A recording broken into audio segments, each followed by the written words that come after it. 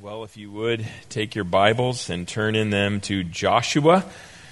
I've been preaching through the book of Joshua, and we've come to Joshua chapter 7. And let's start by reading this chapter together, and then I will seek to open it up for you by God's grace. Joshua chapter 7, beginning in verse 1. This is the word of the Lord.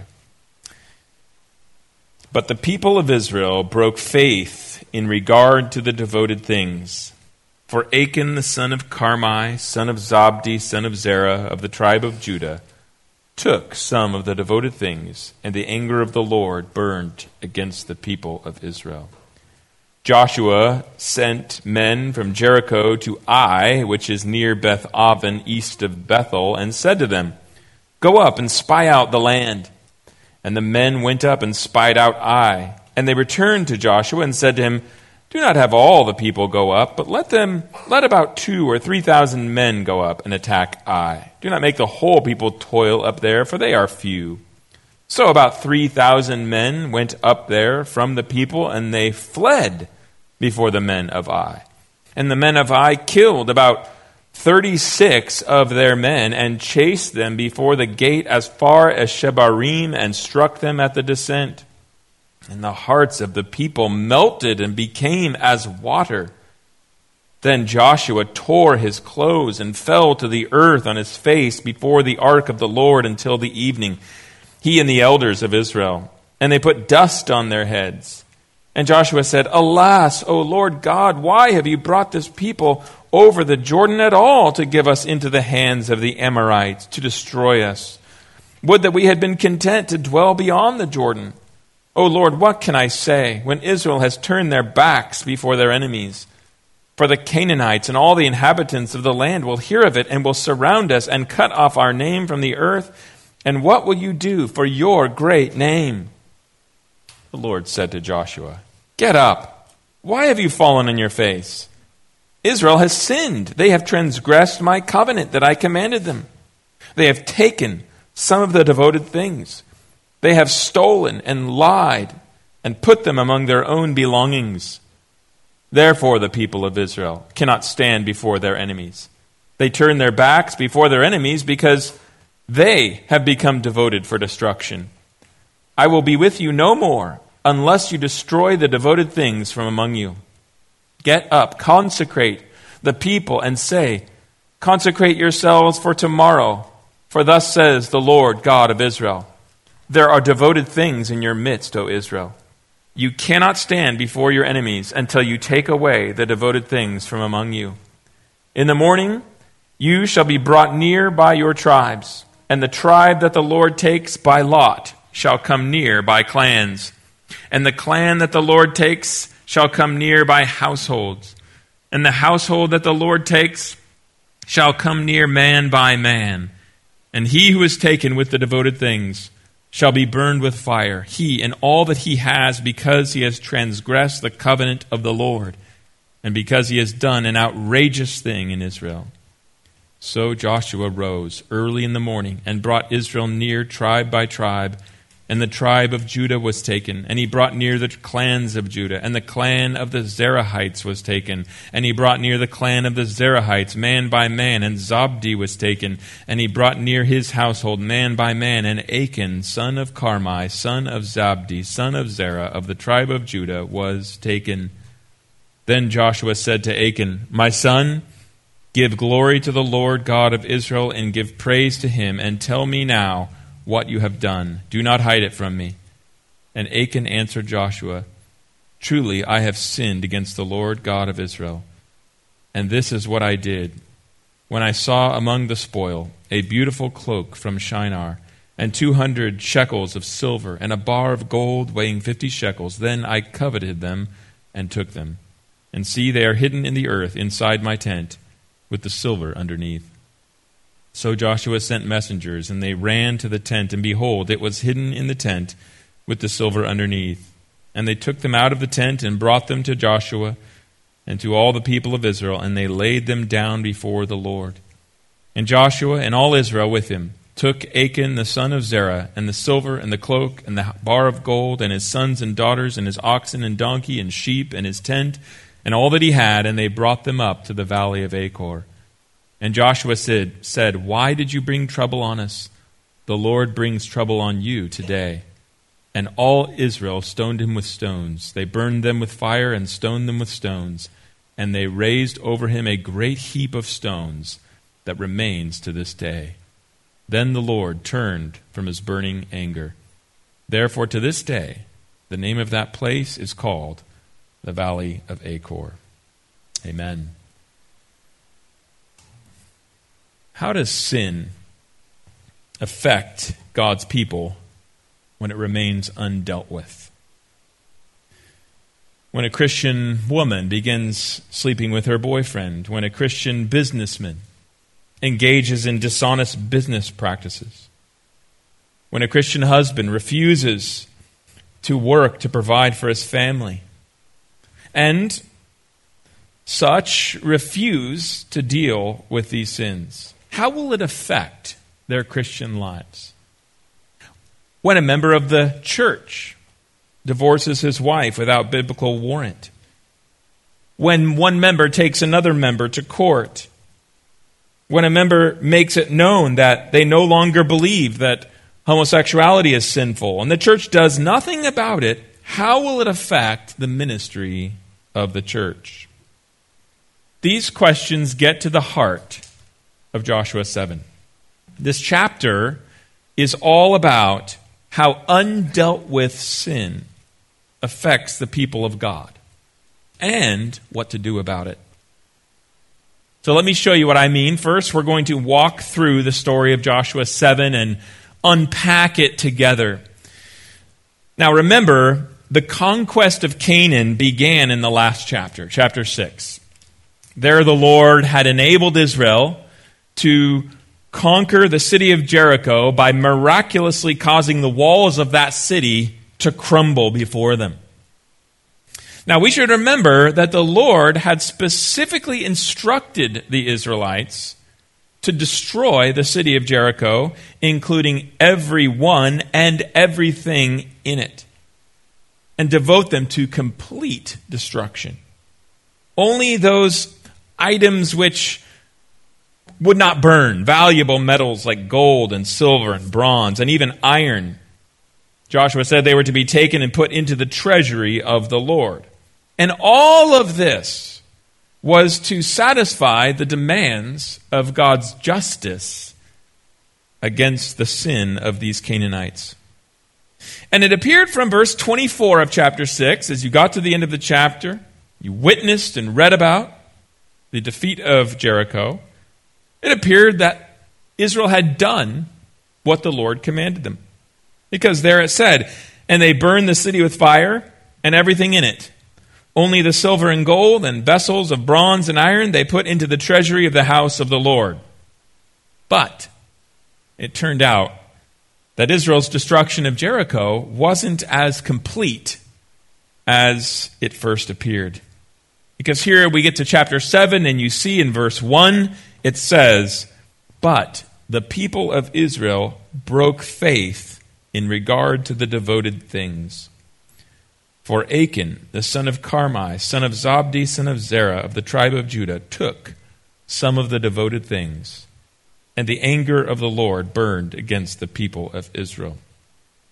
Turns out that one Israelite man had violated the Lord's instructions to devote the city of Jericho to complete destruction by secretly taking some of the items of the city for himself. And yet, it's interesting. I want you to notice the remarkable way that verse 1 describes this event. It says, did you see it? "But the people of Israel broke faith in regard to the devoted things, for Achan, the son of Carmi, son of Zabdi, son of Zerah, of the tribe of Judah, took some of the devoted things." Did you see what's remarkable about that description? The entire nation of Israel was described as having broken faith when one of its members, Achan, took some of the devoted things. In other words, there was a kind of corporate solidarity in the nation of Israel, in the old covenant community of God's people, which meant that the entire community of God's people was held responsible before God when one of its members sinned. Indeed, the verse went on to say, did you see it? The anger of the Lord burned against the people of Israel because of Achan's sin.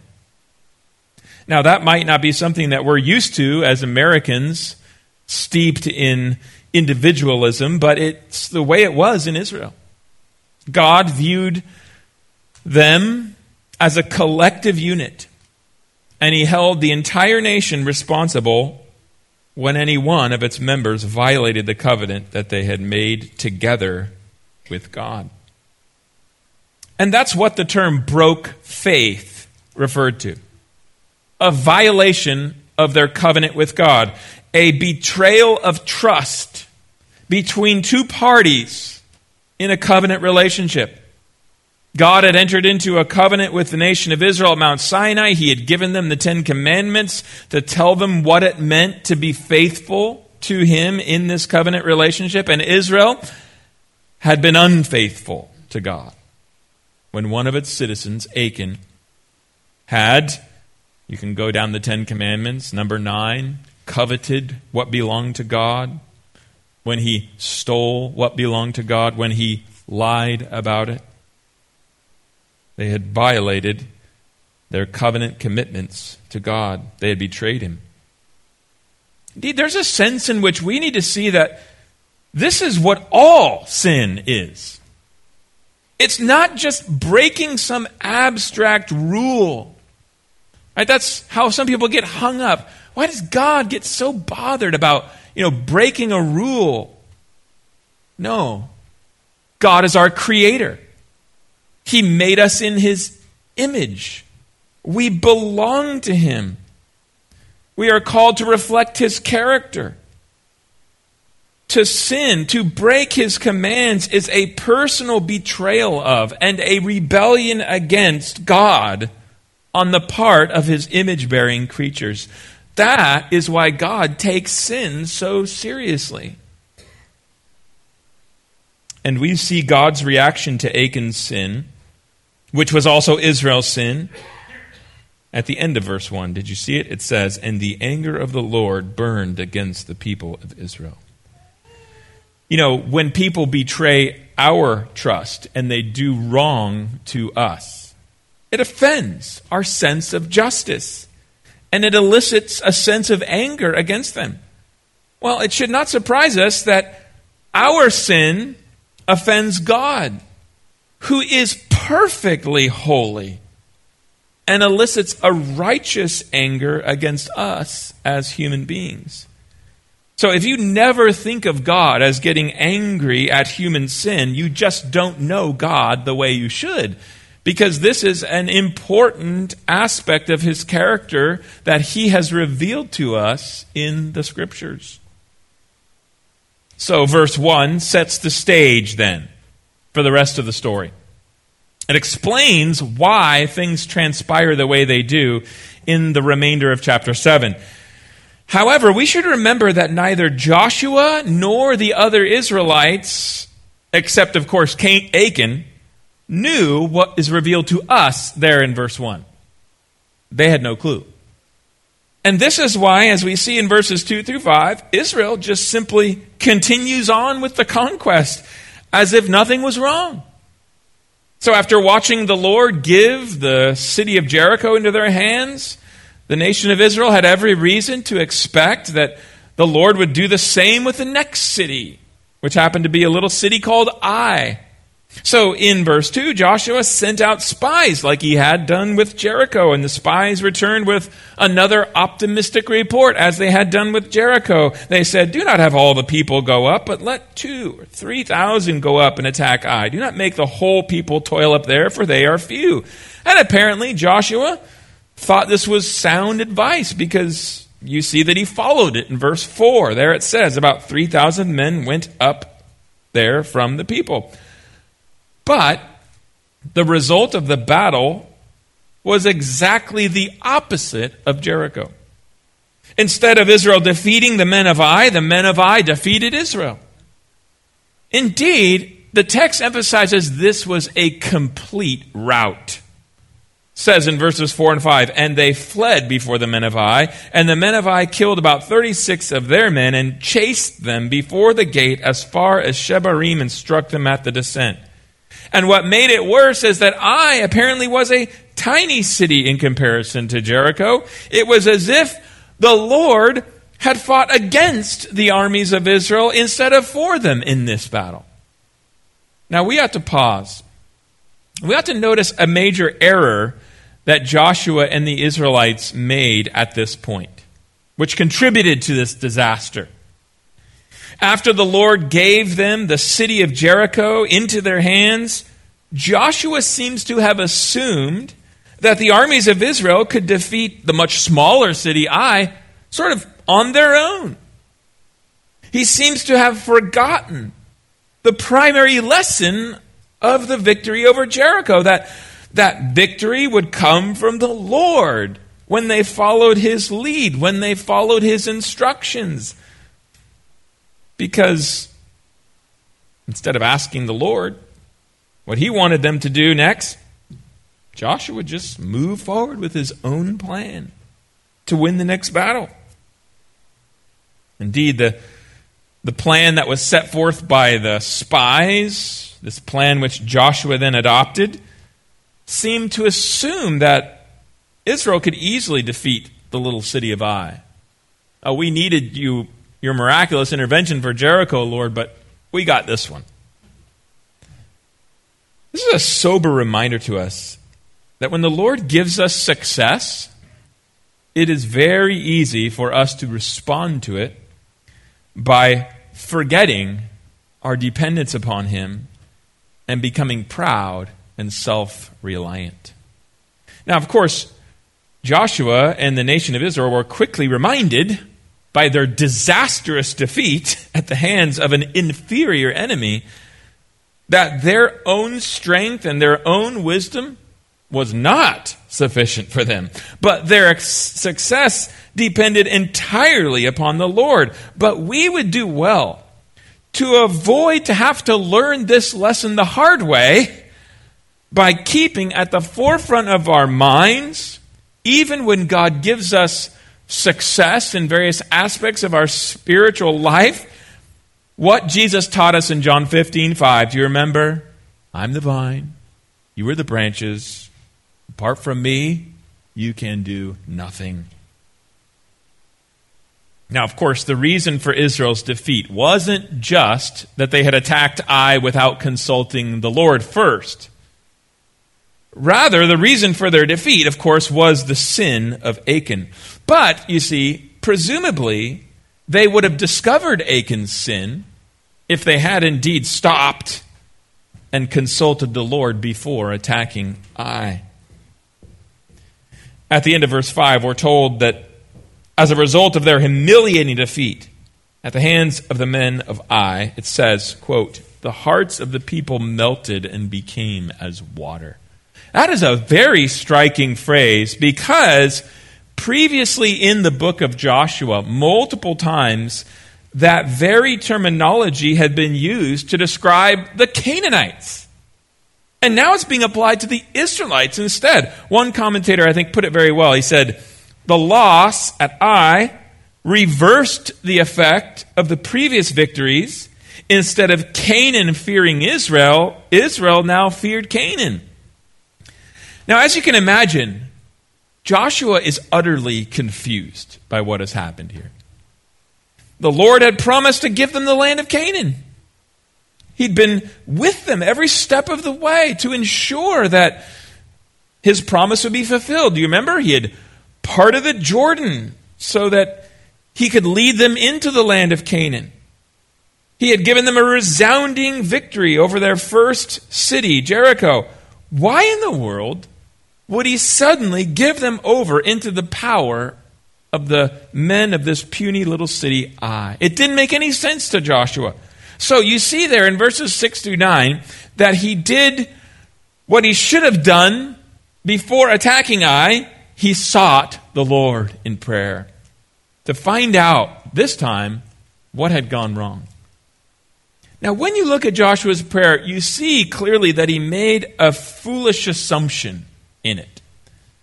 Instead of considering that perhaps Israel's defeat might have been the result of something they had done wrong, Joshua assumed that somehow God had let them down. And so you see in verse 7, "Alas, O Lord God, why have you brought this people over the Jordan at all to give us into the hands of the Amorites to destroy us?"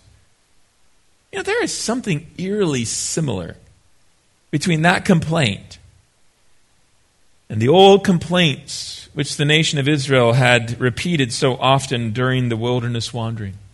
Why did you bring us out of Egypt just to let us die here in the desert? And yet, there's also something different. Joshua's complaint seems to be based more on confusion than unbelief. As far as he knew, Israel had done everything that God had asked of them. So it seemed to him like if there's a problem here, it's with God. God had suddenly abandoned them without any cause. Now, of course, the problem was that Joshua didn't have all the information, did he? He didn't see what God saw, so his assumptions about what God was doing were misguided. By the way, that is a trap that we can all fall into, isn't it? It's easy for us to question the Lord's ways. God, what are you doing? To even accuse him of wrongdoing, because we think we understand what is happening when we really don't have all the information or see all the factors. We don't see what God sees. And so our assumptions about what he's doing can easily be misguided. This is why, brothers and sisters, let our default always be to trust the Lord and to cry out to him, not to explain himself to us, but for wisdom and for strength to navigate through the circumstances that he has ordained for us, knowing that he has done so in his perfect goodness and wisdom, even if we don't understand why. The Lord spoke for the first time in this chapter, starting in verse 10. And he spoke for a long time. He began in verses 10 and 11. He said to Joshua, "Get up. Why have you fallen on your face? Israel has sinned. They have transgressed my covenant that I commanded them. They have taken some of the devoted things. They have stolen and lied and put them among their own belongings." Now, there is definitely a degree, can you feel it, of stern admonishment evident in these remarks. The Lord is basically saying to Joshua, hey, why are you crying to me as if I've let you down? The problem isn't me, obviously. You should know that the reason Israel is defeated in battle was a failing on Israel's part, not mine. And then the Lord proceeded to reveal to Joshua what he had done. And it was not pretty, and his heart must have sunk. They had broken the terms of their covenant with God. In other words, they had been unfaithful to him by stealing some of the things that had belonged to God and lying about it, even though God had been so faithful to them all the way to this point. And then he went on to warn Joshua in verse 12. He says, "Therefore, the people of Israel cannot stand before their enemies. They turn their backs before their enemies because they have become devoted to destruction. I will be with you no more unless you destroy the devoted things from among you." In other words, the very thing that Joshua had warned the people about back in chapter 6, verse 18, had now happened. By taking things devoted to destruction into their camp, Israel had made their camp a thing devoted to destruction. And unless they remove those items and destroy them as God had intended, they would continue to be destroyed by God. It was a sobering and urgent matter. Then, having explained this real reason for Israel's defeat, namely their covenant unfaithfulness to him, the Lord went on to instruct Israel, okay, this is what you need to do about it. This is what you need to do about the sin in your midst. And we see it there in verse 13. He says, "Get up, consecrate the people, and say, 'Consecrate yourselves for tomorrow. For thus says the Lord, God of Israel, there are devoted things in your midst, O Israel. You cannot stand before your enemies until you take away the devoted things from among you.'" And then in verse 14, he told them how to identify the person who had stolen the devoted things. It's actually not explicit in the Hebrew text, but the description seems to indicate that they were to eliminate suspects by casting lots. That's why the ESV actually translates it, "take them by lot." And casting lots was sort of like casting dice. It was a random event that God would control. And that's how they were going to narrow it down to one man. By controlling the fall of the lot, the Lord would reveal the guilty party. And then when the culprit was identified, the Lord explained what was to be done to him in verse 15. It says, "And he who is taken with the devoted things shall be burned with fire, he and all that he has, because he has transgressed the covenant of the Lord, and because he has done an outrageous thing in Israel." So, first we see that the nature of the penalty fit the nature of the crime. The one who had stolen the things devoted to destruction would become devoted to destruction himself.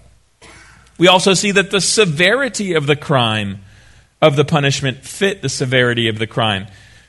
He was given a grave punishment because he had committed a grave sin. In fact, that Hebrew word that's translated an outrageous sin, if you look in your concordance, you'll see that that word is used to describe some of the most heinous acts in Israel's history. It's used to describe the rape of Dinah in Genesis 34, or when Amnon raped Tamar in 2 Samuel 13.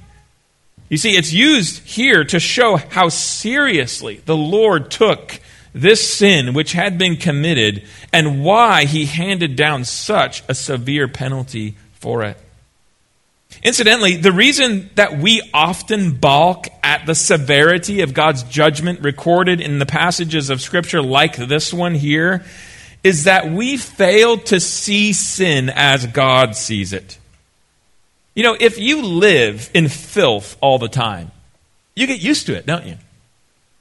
Well, in a similar way, we as fallen human beings, we live in sin it's so pervasive that we just get used to sin. We no longer appreciate how truly disgusting it is. But to God, who is perfectly pure, the true stench of sin is readily apparent to him. So when we read about the way that he punishes sin in the Scripture, and we find our hearts recoiling at the severity of that punishment, we need to recognize the reason is not that God is somehow unjust, but that we have become desensitized to sin's true horror.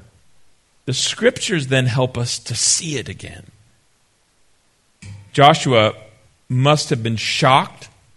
He must have been humbled when the Lord revealed that such a grievous sin had been committed by someone in the camp of Israel. But you know, the text doesn't tell us what went on in Joshua's heart. It just says in verses 14 through 18 that he hastened to follow the Lord's instructions, to identify the culprit as soon as he could the next morning. So using the casting of lots, he zeroed in on the tribe, on the clan, on the family, and then finally on the man who had committed the sin. And then Joshua finally identified Achan as this one who had stolen the devoted things from Jericho and then tried to cover it up. And Achan had been successful in hiding this sin from the Israelites. They didn't know that he had done it. But how foolish was Achan to think that that was all that mattered. What really mattered was that Yahweh, who sat enthroned between the cherubim and the ark of the covenant in the midst of the camp, had saw what he had done. And now God was bringing it to light for all to see. You know, this is a sober reminder to us that we have to fear God more than we do man when it comes to our sin. If all we care about is the judgment of men, then we'll try to hide our sin. Because it's realistic to think that we could hide our sin from the eyes of men. But if we fear God more than man, we will not be satisfied to try and hide our sin from men, because we'll know that God still obviously sees it. And we will know that it is His judgment that matters most. So we will be willing to confess our sin to God and to bring it to light even before our fellow men, if that's what God requires, in order to make things right. Whatever the consequences are in this world that are involved with that process, we will know it's worth it to gain a clear conscience before God. But if we resist that, we can also know that at some point, God Himself will bring our sin to light in His providence. That's what He did with Achan. Whether it's in this life or even on the day of judgment. And that will be far worse. So, brothers and sisters, let's heed together those words of John in 1 John 1, 9 and 10, which say, if we confess our sin, He is faithful and just to forgive us our sin and to cleanse us from all unrighteousness. But if we say we have not sinned, we've made Him a liar, and His word is not in us. After singling Achan out by lot, Joshua urged him to confess what he had done. And so we see that he did so there in verse 20. It says, and Achan answered Joshua, truly I have sinned against the Lord God of Israel, and this is what I did. When I saw among the spoil a beautiful cloak from Shinar, and 200 shekels of silver, and a bar of gold weighing 50 shekels, then I coveted them and took them. And see, they are hidden in the earth inside my tent, which with the silver underneath. You know, Achan's confession, it gives us an important insight into how sin works. It shows us that behind Achan's theft was coveting. In other words, behind his outward act of taking what belonged to another was an inward desire for it. And this, by the way, is true of every sin. Sin always begins in the heart. Sinful actions are birthed out of sinful thoughts and desires. And this is why we will never be able to defeat sin in our lives if we don't deal with it in our hearts. Before you can learn, for instance, to speak kindly to someone, you have to deal with the bitterness toward them in your heart by resolving to forgive them. Before you can stop looking at pornography, you must develop a habit of saying no to sexually immoral thoughts and desires whenever they arise in your heart, rather than indulging them. Before you can learn to submit to authority figures in your life, you have to put to death the proud attitude of your heart. In every case, by the way, we should remember that it is the truths of the gospel and of your new identity in Christ that are the antidote, that are the key to dealing successfully with the sin of your heart. Do you need to forgive? You need to remember how God has forgiven you in Christ. Do you need to put off filthy thoughts and desires? You need to remember how God has sanctified you and made you a saint, a holy one in His kingdom. We also see from Achan's confession how deadly the love of money is. You know, Paul warned, 1 Timothy 6, 9 and 10, he said this, but those who desire to be rich fall into temptation, into a snare, into many senseless and harmless desires that plunge people into ruin and destruction. For the love of money is a root of all kinds of evils. It is through this craving that some have wandered away from the faith and pierced themselves with many pangs. You know, it was the love of money that was the root of Achan's outrageous sin. And it is the root of many destructive sins in the lives of unbelievers, but also of believers. It is a great danger to see the love of money in our hearts and do nothing about it. And be careful, brothers and sisters. This is a deceitful desire. We can easily rationalize it away.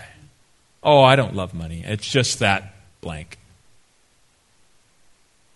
But our only safe route is to see it in our souls, to acknowledge it for what it is, to put it to death by the power of the Spirit, and to replace it with contentment, satisfaction with what you have. 1 Timothy 6, 7 through 8 says, "We brought nothing into the world. We cannot take anything out of it. But if we have food and clothing, with these we'll be content." That's a hard word, brothers and sisters. We need to take it to heart. In the last section of chapter 7, verses 22 through 26, we're told how the Israelites executed judgment upon Achan just as God commanded. They went, they recovered the stolen items from under Achan's tent. Then they took the devoted items, as well as Achan and his family and all his possessions, and they put them to death outside the camp of Israel.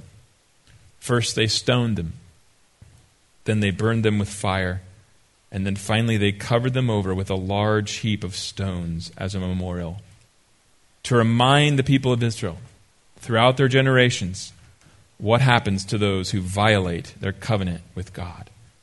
Verse 26 tells us that when all of this was said and done, the Lord turned from his burning anger. This is what the Bible calls propitiation. God's wrath is only propitiated, appeased, turned away when the demands of his justice are satisfied. And in this case, God's burning anger against Israel was turned away. He was propitiated when they satisfied the demands of his justice by punishing Achan for his sin. And brothers and sisters, this sober scene, it should give us a fresh appreciation for the gravity of the gospel message, because the gospel announces this good news that God has saved all of us who believe in Christ from his own wrath by satisfying the demands of his justice against us for our sin by punishing not us, but his own beloved Son at Calvary's cross in our place. Our sin was laid upon Jesus, who willingly bore it to the cross, and the judgment of God was executed upon him there instead of us. There is a sense in which our Lord Jesus Christ became like Achan for us, so that God could turn from his burning anger toward us because of our sin.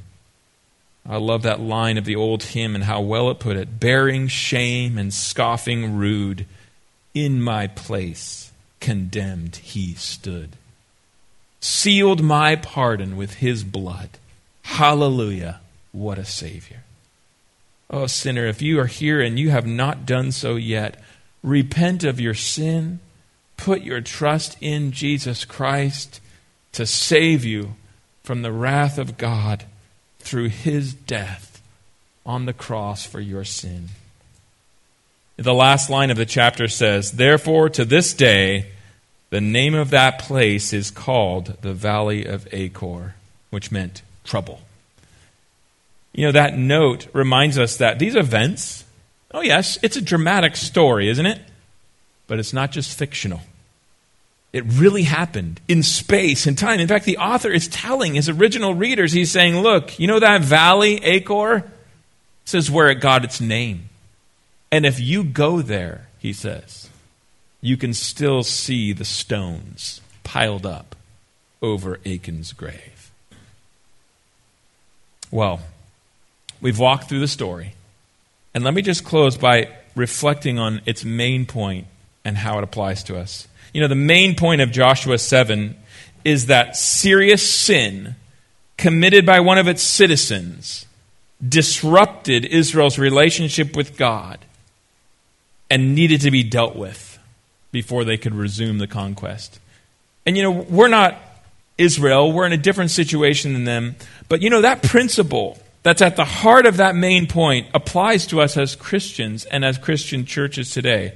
Serious sin disrupts our relationship with God and needs to be dealt with before we can move forward in the Christian life and ministry with a clear conscience.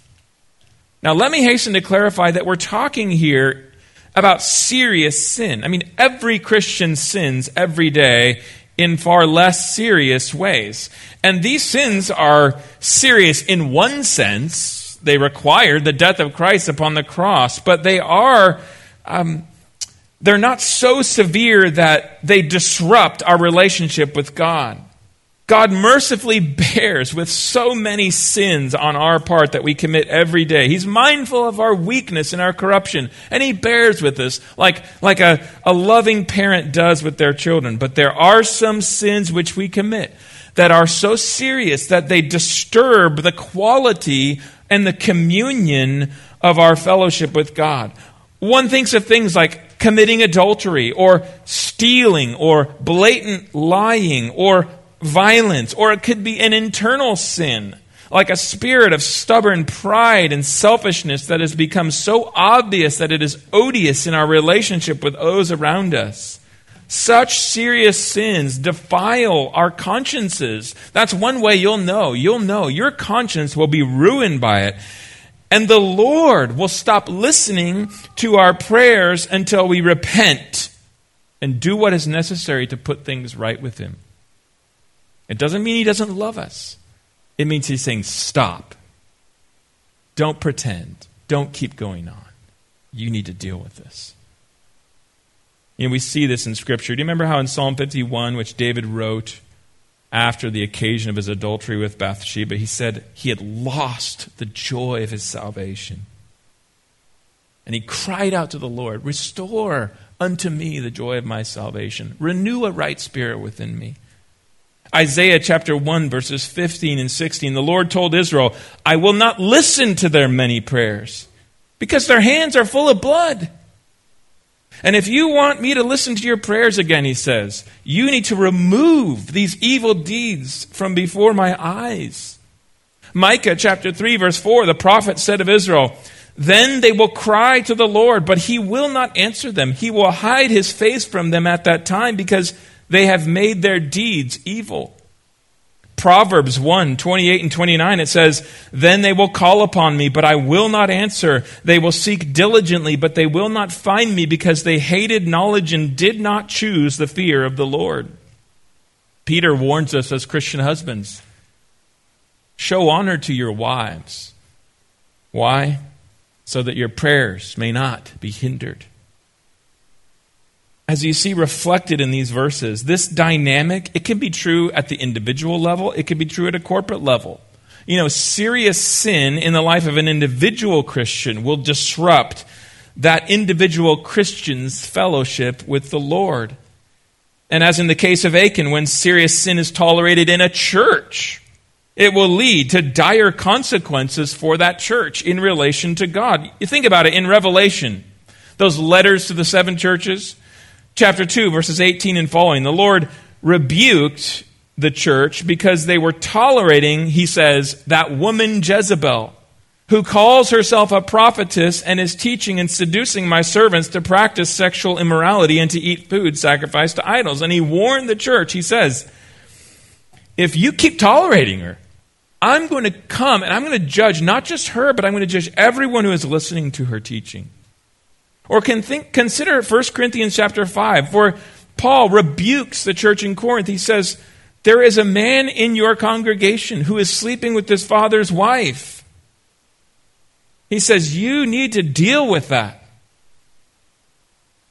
If you don't, it's going to spread like leaven throughout the whole congregation. You see, just like the nation of Israel, the church, God's new covenant people, is called to be holy as He is holy, and therefore that means we cannot tolerate serious sins in our lives, either individually or corporately. And when we do, it will disrupt the quality of our communion with God until we deal with it sufficiently. And only God can tell us how to do this, which He has in the Bible. So, for individuals, dealing with serious sin means true repentance. You know, repentance, biblically unpacked, involves, yes, understanding your sin, that is, viewing it in the light of Scripture, also confessing it as wrong, acknowledging that it is wrong rather than excusing it or rationalizing it away, and committing to forsaking it. That is, taking the necessary steps to stop committing it. Now, sometimes repentance can be done privately before God, but at other times, especially when sin, for instance, has become a very deep entanglement or when it has seriously damaged other people, then you have to confess your sin to other Christians, and you need to make restitution, and you need to get accountability and help. You know, these are the types of things we see in, for instance, James 5:16. He says, "Therefore, confess your sins to one another and pray for one another that you may be healed." Galatians chapter 6, verses 1 and 2. "Brothers, if anyone is caught in any transgression, you who are spiritual should restore him in a spirit of gentleness." So we can't always think, well, I'll just do this just between me and the Lord. Now, all of this, I realize, it's only possible by the power of the Holy Spirit. God grants repentance. The Scripture repeatedly testifies that. But He will enable us to do it as hard as it is. You know, with dealing with sin in a corporate context, that third aspect of repentance will also involve what's often called church discipline. In other words, the church must take steps to remove a member who has or is committing serious sin if they do not repent. So now, of course, this is going to look different in different circumstances. You know, in 1 Corinthians 5, when you have the man sleeping with his father's wife, Paul immediately says, the next time you're together, you need to remove this man from your midst. With respect to the person who was stirring up division in the churches in Crete, Paul told Titus, he says, after warning him once and then twice, have nothing more to do with him, knowing that such a person is warped and sinful, he is self-condemned. Or in Matthew 18, you have a personal offense. If a brother sins against you, and you have a much longer process, go and tell him his fault between you and him alone. If he listens to you, you've gained your brother. But if he does not listen to you, take one or two others along with you, that every charge may be established by the evidence of 2 or 3 witnesses. If he refuses to listen to them, tell it to the church. If he refuses to listen even to the church, let him be to you as a Gentile or a tax collector. Again, not every sin merits this type of corporate disciplinary action, but when it comes to serious sin, the church must deal with it, no matter how uncomfortable and difficult it might be to do that. Both the health of the church and the reputation of God is on the line here. We've seen from Joshua 7, God takes sin in the lives of His people very seriously, and so we have to do. Now, of course, the purpose of this discipline is not just punishment, but it's protective for the church. It's restorative for the individual. So whenever the sinning member truly repents, well, the church should be willing to forgive and to restore. God forgives us when we repent. We have to do the same for every person in our midst. And that should be the goal throughout the process. Well, to conclude, how does sin affect God's people when it remains undealt with? That gets right to the heart of Joshua 7. And in this chapter, we see serious sin disrupts our relationship with God, both individually and corporately. It doesn't mean we're cut off from God, but it disrupts the quality of our fellowship with God. And we have to deal with it before we can move forward in the Christian life and in ministry with a clear conscience. So let this chapter, brothers and sisters, be to all of us, myself included, a wake-up call to our souls to produce in us a humble-hearted willingness to do just what we've been talking about with God's help. Let's pray together. Heavenly Father, we thank you, O God, for these sobering passages, these minor key, heavy notes that you sound in Scripture on occasion so that we might be humbled and sobered up. And Father, we pray that you would give us a deep poverty of spirit, a lowliness of mind that would enable us to be soft and tender in our conscience and to respond to sin with the appropriate seriousness, both individually and corporately, and give us the strength to be repentant people every day, confessing our sin, asking you for your forgiveness, dealing with serious sin when it arises in our life in a sufficient way that we might have a clear conscience before you, O God. Please grant us integrity individually and as a church so that we might be a shining light for you in the midst of our corruption and weakness and sin that we commit every day, that we might be striving for holiness and radiating your own glorious character in our lives. By the power of the Spirit we pray it in Jesus' name. Amen.